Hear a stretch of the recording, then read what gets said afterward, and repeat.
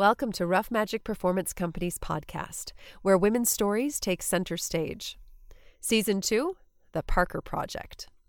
The Parker Project is made possible in part by our donors and by the generosity of Inclusion in Action, an organization dedicated to creating space for people to explore what it takes to advance equity together in our workspaces, neighborhoods, and communities. Leveraging the powers of personal story, the arts, media, movement, and humor to engage individuals in head and heart connections that promote deeper understanding of self and others. The Parker Project is also made possible by the voters of Minnesota through a grant from the Minnesota State Arts Board, thanks to a legislative appropriation from the Arts and Cultural Heritage Fund. Hi, I'm Catherine Justice, and I'm one of the co-artistic directors for Rough Magic Performance Company, and in the Parker Project, I was one of the writers and an actor. Hi, I'm Elaine Hopkins. I am the other co-artistic director of Rough Magic Performance Company, and for the Parker Project, I was an actor. And I'm Taj Ruler, and for the Parker Project, I was the sound design and engineer, and also one of the actors. Well, thanks so much, Taj, for taking some time to chat with us again. It's so great to have you as our sound designer from season 1 to season 2. I don't know if you want to chat a little bit about your process, about what your thoughts were for the sound for this season, and how things were different from last season. Yeah. Well, first of all, thank you for having me again. What a treat and a joy and an honor. I would say that this season was very different than last season in the sense that in the first season, there was so much soundscaping. I think the pieces in general, going from something with Shakespeare and not making so much sound, I didn't want to take away from the performances and really more about enhancing it. And this time, George also encouraged me and us to use those kind of like Foley sound effects. So I don't know if you remember in season 1 with the infamous footsteps that were so not good. Oh, we remember the footsteps, Taj. Yeah, who could forget the footsteps that were not in place with that world, right? But with this world, I was able to put some footsteps into the piece. And because it was that kind of Foley sound is what we were going for, it fit really well with the piece. Yeah, I love what you did with that, where it especially in the first episode, but I think you hear it in the second episode too, this idea of it being a radio play and kind of tying back to sort of old time radio plays where the sound effects were like, you can imagine like the horse hooves with the 2 coconuts and like all of the different things that made the sound effects that you can almost hear like that world in the sound for this one. And I love that it carries over into the second episode, which is of course modern, but yet even like the doorbell, there's just something kind of like that sounds like you're in a old time radio play with it, that you're in some sort of like live audience where you can see the person with all of their like different objects making the sounds, kind of fun world. And that was honestly my goal and hope when I was doing episode 1 and episode 2. I wanted to really carry that radio play feel into the modern day episode. One, because I love a good callback and I love to be able to hear a sound that was in something previous as an echo.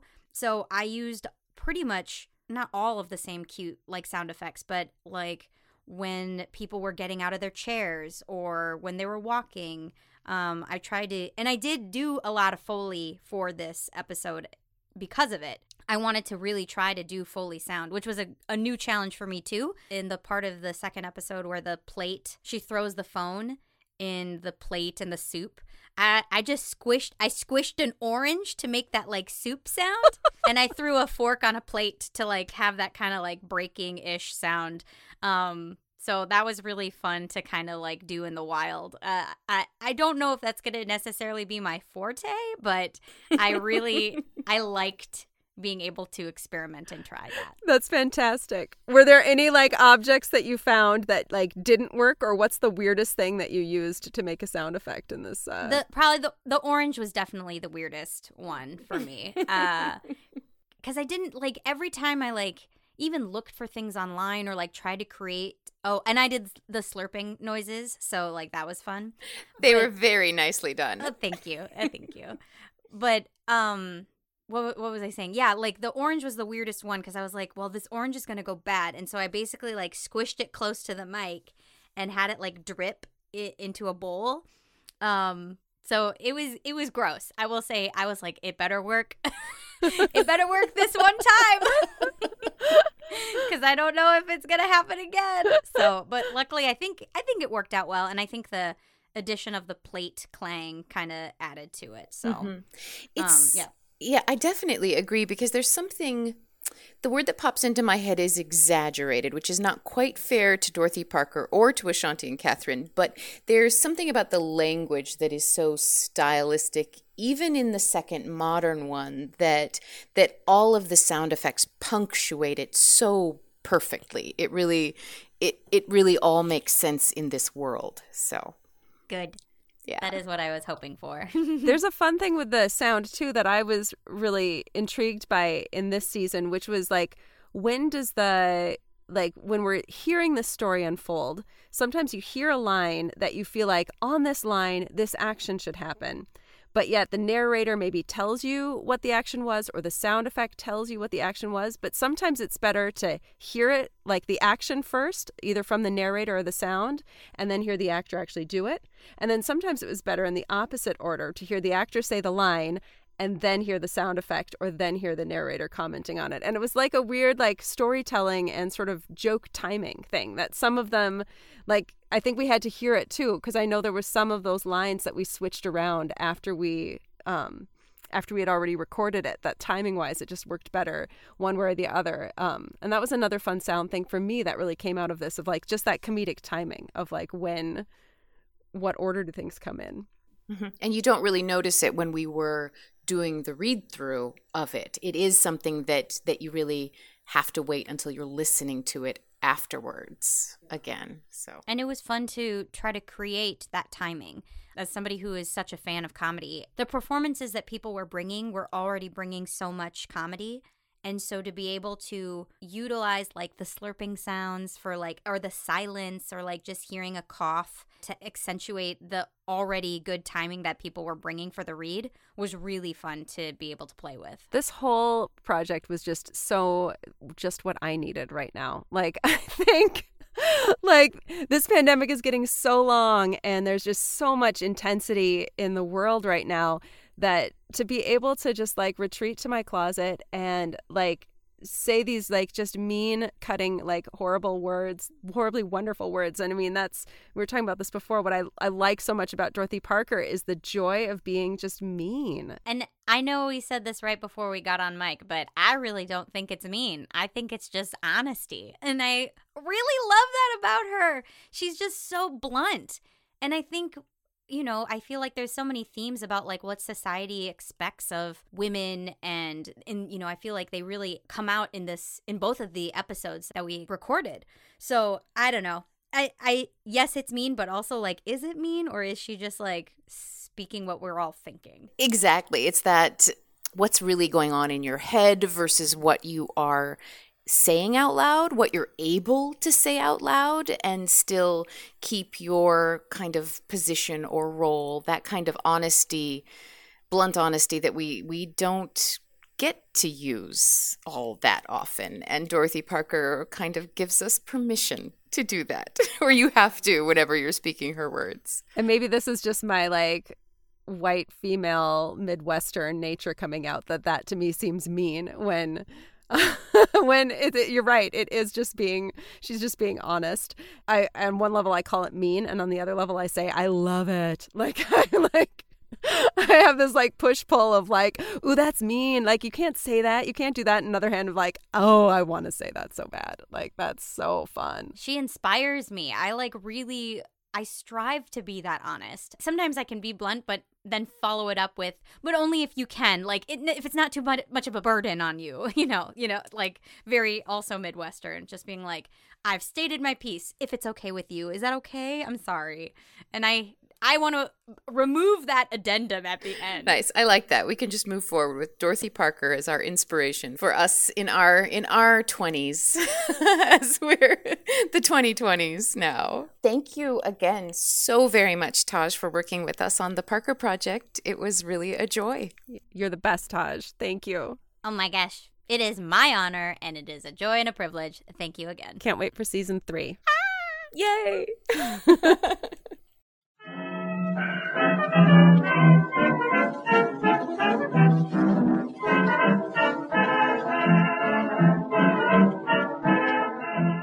Hey everybody, Eric Sharp here.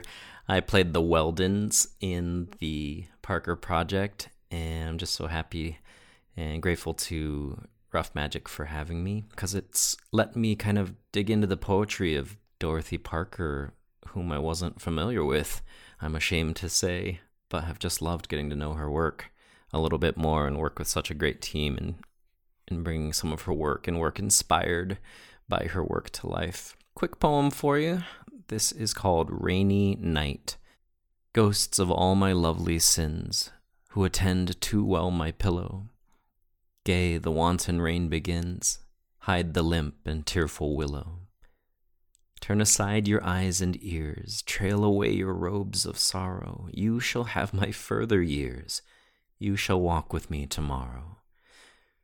I am sister to the rain, fey and sudden and unholy, petulant at the window pane, quickly lost, remembered slowly. I have lived with shades, a shade I am hung with graveyard flowers. Let me be tonight arrayed in the silver of the showers. Every fragile thing shall rust when another April passes. I may be a furry dust sifting through the brittle grasses. All sweet sins shall be forgot. Who will live to tell their sighing? Hear me now, nor let me rot, wistful still and still aspiring.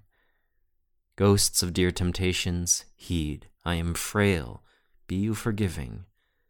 See you not that I have need to be living with the living? Sail tonight the Styx's breast, glide among the dim processions of the exquisite unblessed, spirits of my shared transgressions. Roam with young Persephone, plucking poppies for your slumber. With the morrow there shall be one more wraith among your number. I just picked this poem because we're getting to spring, and it's just been such a tough year, and so many things have happened and not happened. And I, for one, am just really looking forward to some hard spring rains to kind of wash away some of that pain and hopefully make room for some new things. Thanks. A Certain Lady by Dorothy Parker, read by Elaine Hopkins. Oh, I can smile for you and tilt my head and drink your rushing words with eager lips and paint my mouth for you a fragrant red and trace your brows with tutored fingertips. When you rehearse your list of loves to me, oh, I can laugh and marvel rapturous-eyed, and you laugh back, nor can you ever see the 1,000 little deaths my heart has died.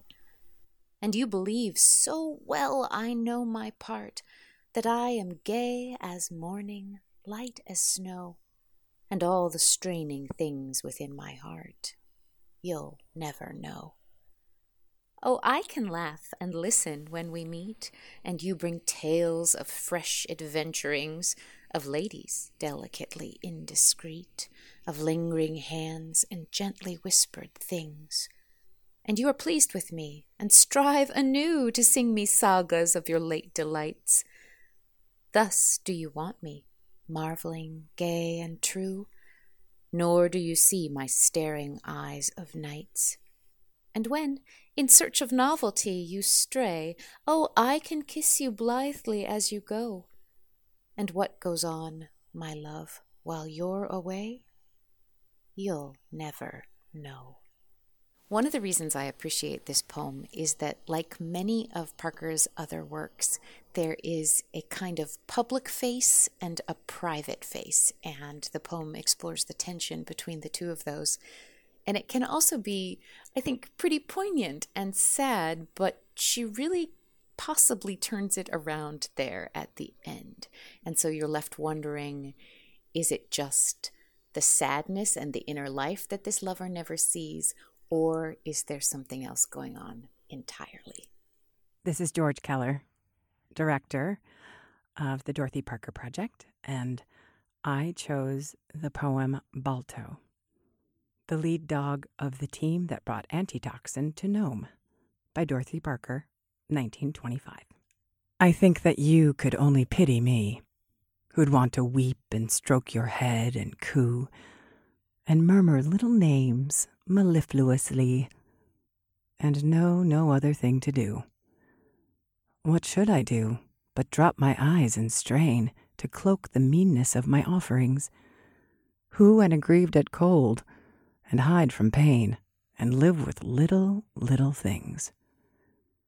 My days slip by in thin and wavering line, softened my life to such as sick men lead, and sharp their cuts across dimmed hours like mine, the cold white radiance of your deed. Outraging cornered death, you held the course, against the whining night, the whirling day. When man gave over to the inhuman force, then it was you who led the way. Though never trumpet urged you to the fight, and roistering rush of war was not your part, your spirit was a rocket in the night. You bore a banner in your heart. Not hope of sighted glory led you then. Simply so went your days since they began. You did the thing, not thought of it again. A very gallant gentleman. I hate relatives. They cramp my style. There are aunts, even the best of us have them. They are always dropping in for little visits, and when you ask them to stay, they take it seriously. They never fail to tell you how badly you look, and they relate little anecdotes about friends of theirs who went into declines. Their conversation consists entirely of insides. They are never out of a critical condition. They're always posing for x-ray portraits of parts of their anatomy with names like parlor cars. They say the doctor tells them they have only 1 chance in 100. The odds aren't big enough. Then there are in-laws, the necessary evils of matrimony. The only things they don't say about you are the ones they can't pronounce. No matter what you do, they know a better way to do it. They are eternally searching your house for dust, and if they can't find any, it is a wasted day. They are always getting their feelings hurt, so they can go around with Marty Red expressions and say that you will appreciate them when they're gone. You certainly will. There are nephews. They are the lowest form of animal life. They are forever saying bright things, and there is no one force that can keep them from reciting little pieces about our flag. They have the real Keystone sense of humor. They are always firing things off in your ear or pulling away the chair you are about to sit on. Whenever you are striving to impress anyone, they always appear and try out the new words they learned from the Iceman. I wish the government would draft all males under 10. And then there are husbands. The straight woman's burden. They never notice when you wear anything new. You have to point it out. They tell you about the deal they put through or the approach they made, and you are supposed to get all worked up. They are always hanging around outside your door, and they are insistently pulling out watches and saying, "Aren't you dressed yet?" They were never known to be wrong. Everything is always your fault, and whenever you go out to have a good time, you always meet them. I wish to heaven somebody would alienate their affections. I hate relatives. They cramp my style. Hi, I'm Taj Ruler, and I'm reading the poem Men, a Hate Song, written in February 1917. I chose this poem because, honestly, I relate to it sometimes. I hate men. They irritate me. There are the serious thinkers. There ought to be a law against them. They see life as through shell-rimmed glasses, darkly. They are always drawing their weary hands across their wan brows. They talk about humanity as if they just invented it. They have to keep helping it along. They revel in strikes, and they are eternally getting up petitions. They are doing a wonderful thing for the great unwashed. They are living right down among them. They can hardly wait for the masses to appear on the newsstand. And they read all those Russian novels, the sex bestsellers. There are the cavemen, the specimens of red-blooded manhood. They eat everything very rare, and they scarcely ever come out of their cold baths, and they want everyone to feel their muscles. They talk in loud voices, using short Anglo-Saxon words. They go around raising windows and they slap people on the back and tell them what they need is exercise. They are always just on the point of walking to San Francisco, or crossing the ocean in a sailboat, or going through Russia on a sled. Oh, I wish to God they would. And then there are the sensitive souls, who do interior decorating for art's sake. They always smell faintly of vanilla and put drops of sandalwood on their cigarettes. They are continually getting up costume balls so they can go, as something out of the Arabian Nights. They give studio teas, where people sit around on cushions and wish they hadn't come. They look at a woman languorously through half-closed eyes and tell her in low, passionate tones what she ought to wear. Color is everything to them. Everything. The wrong shade of purple gives them a nervous breakdown. Then there are the ones who are simply steeped in crime. They tell you how they hadn't been to bed in 4 nights. They frequent those dramas where the only good lines are those of the chorus. They stagger from one cabaret to another, and they give you the exact figures of their gambling debts. They hint darkly at the terrible part that alcohol plays in their lives, and then they shake their heads and say heaven must decide what is going to become of them. I wish I were heaven. I hate men. They irritate me. Hi, this is Catherine Justice, and I wanted to talk a little bit about how much I love Dorothy Parker. So I first encountered Dorothy Parker in college, like a lot of women in my generation, who were feeling very jaded and Gen X-y. And Dorothy Parker really spoke to me. She spoke to me in a way of saying kind of all of the dark and nasty things that you wish you could say out loud in criticizing the world around you. And she said them in a way that was funny and beautiful and poignant and ruthless. And it was incredible when I first started reading her work. I really was immediately drawn to it. And I have carried with me a book of her poems that is just completely dog-eared because I have read them all. And it was really hard to choose one to feature in this bonus episode. But the one that I chose was Cassandra Drops into Verse. We'd break the city's unfeeling clutch, and back to good Mother Earth we'd go, with birds and blossoms and such, and love and kisses and so. We'd build a bungalow, white and green, with rows of hollyhocks all sedate, and you'd come out on the 518 and meet me down at the garden gate. We'd leave the city completely flat and dwell with chickens and cows and bees, mid brooks and bowers and this and that, and joys and blisses and those and these.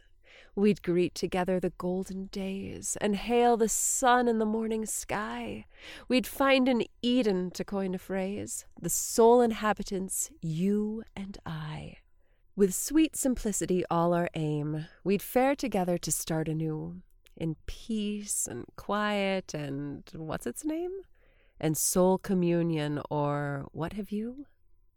But oh, my love, if we made the flight, I see the end of our pastoral plan.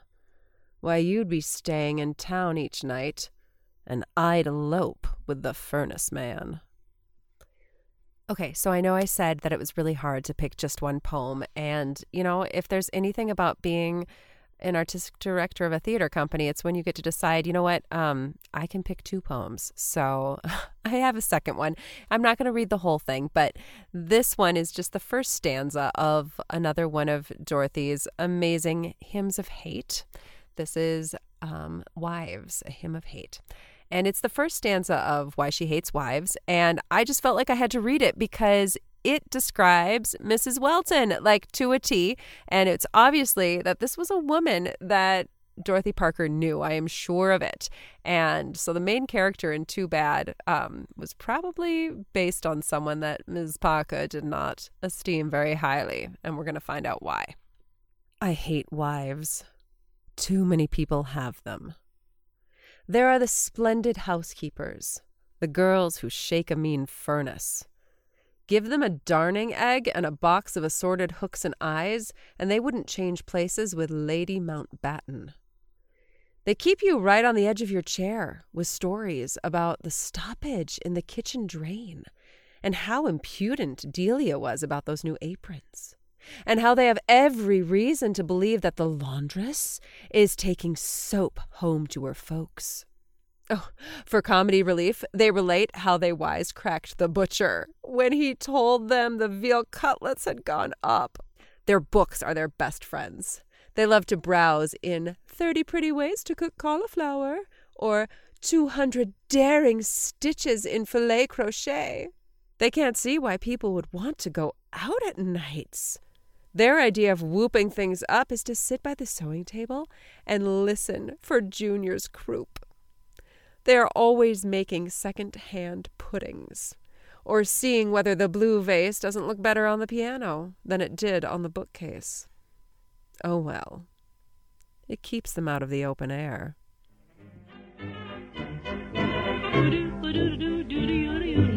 The Parker Project is brought to you by Rough Magic Performance Company, a professional theater company dedicated to supporting women artists and telling women's stories. The Parker Project was directed by George Keller, sound design and engineering by Taj Ruler. Too Bad was adapted from the Dorothy Parker short story by Catherine Justice, and Too Good was written by Ashanti Sakina Ford and Catherine Justice. The cast of the Parker Projects includes Ashanti Sakina Ford, Elaine Hopkins, Catherine Justice, Taj Ruler, and Eric Sharp. Full credits are available in the show notes and on our website.